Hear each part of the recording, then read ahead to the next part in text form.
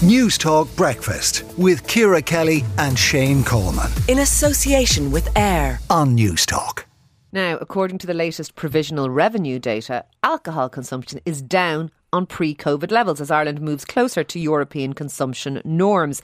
Long-term trends continue to see a decline in consumption as it has decreased by 30% since its peak in 2001. And Paula Leonard, lead on the National Community Action on Alcohol programme, joins us now. Paula, first of all, can you tell us sort of what level we're at now and maybe why this is happening? Yeah, I think, well, first of all, it's probably too early to tell exactly why it's happening, but it is likely that one of the factors is the introduction of minimum unit pricing early last year as part of the provisions of the Public Health Alcohol Act. But I suppose in your introduction you had mentioned, European levels. I think it's important to note that, Europe represents 15% of the global population, but consumes 25% of all the alcohol on the planet. So we're very much the highest consumers and experience the highest levels of harm in any European context that there is. Now, look, we're still well above what the government target was that they had hoped to reach by 2020, which was just over 9 litres of alcohol. We're at, we're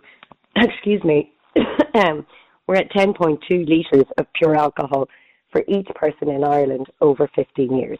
Okay? So and bear in mind, I think it's something like 40% of the adult population don't drink. So no, it's 26%. 26, sorry, forgive me. So does that... Which is still a quite healthy number of abstainers in your population. Yeah, you know? So, but that means that lots of us are drinking far in excess of 10 point whatever alcohol litres. I think that's a really important point to bear in mind.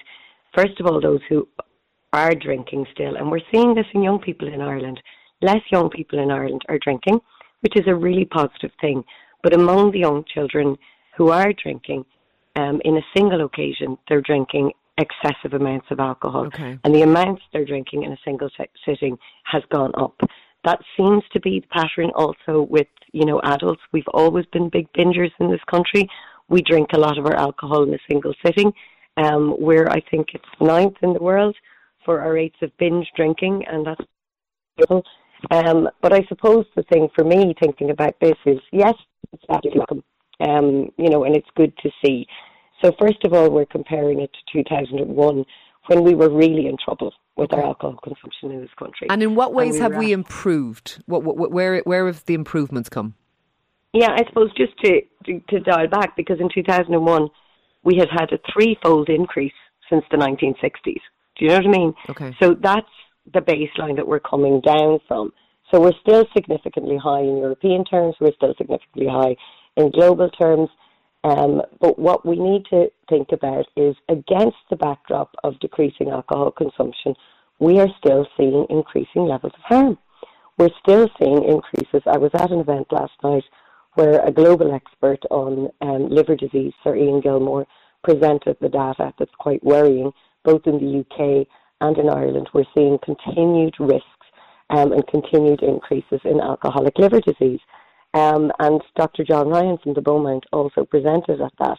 And I suppose if you just take alcoholic liver disease, male discharges for alcoholic liver disease between 1995 and 2018 went up by 247%. Okay, so we are binging, and our young people are binging. I'm of a mind to wonder is what happened between the 1960s and 2001. Is it that women started drinking here? Because women, I think, didn't go to pubs. It was culturally different in the 60s. It was when that probably started to change, and I wonder is that part of this? If you could, I suppose, predict where we're going from here. Are we moving? Okay, we're going down a little and we're down to pre-COVID levels. Are we moving in the right direction? Are you saying things like minimum unit pricing is taking effect? And obviously there were other changes brought in, selling alcohol behind sort of hidden areas of the shop and all that were brought in at the same time. Are we moving in the right direction, do you think?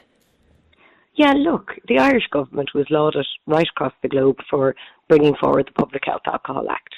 Absolutely. It was a brave piece of legislation. It was a comprehensive piece of legislation. But there are now threats on the horizon because the Department of Justice is now bringing forward the Sale of Alcohol Bill, which represents the most significant changes in the way that alcohol will be sold in this country. Who can sell it? how many people can sell it, and the hours at which it will be sold.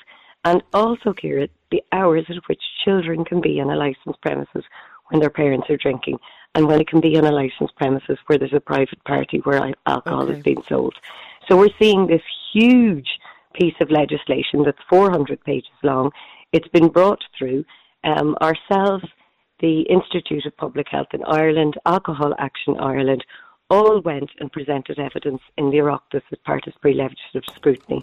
We were all very pleased when the pre-legislative scrutiny report came out and the committee recommended, 27 recommendations, which the government has now said that they're going to ignore, basically. They would consider 2.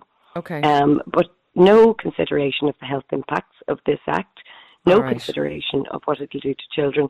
So, the Public Health Alcohol Act, we are beginning to reap some of the hoped for benefits.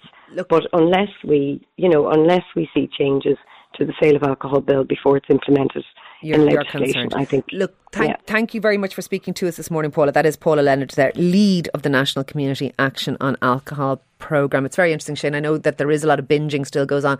I do think young people are more health conscious and body conscious than they've ever been in this country, though. Definitely. Like, all my kids and most of their friends go to the gym all the time. We know they're drinking less. The facts actually show that they're drinking less, which is a good thing. Now, time for this.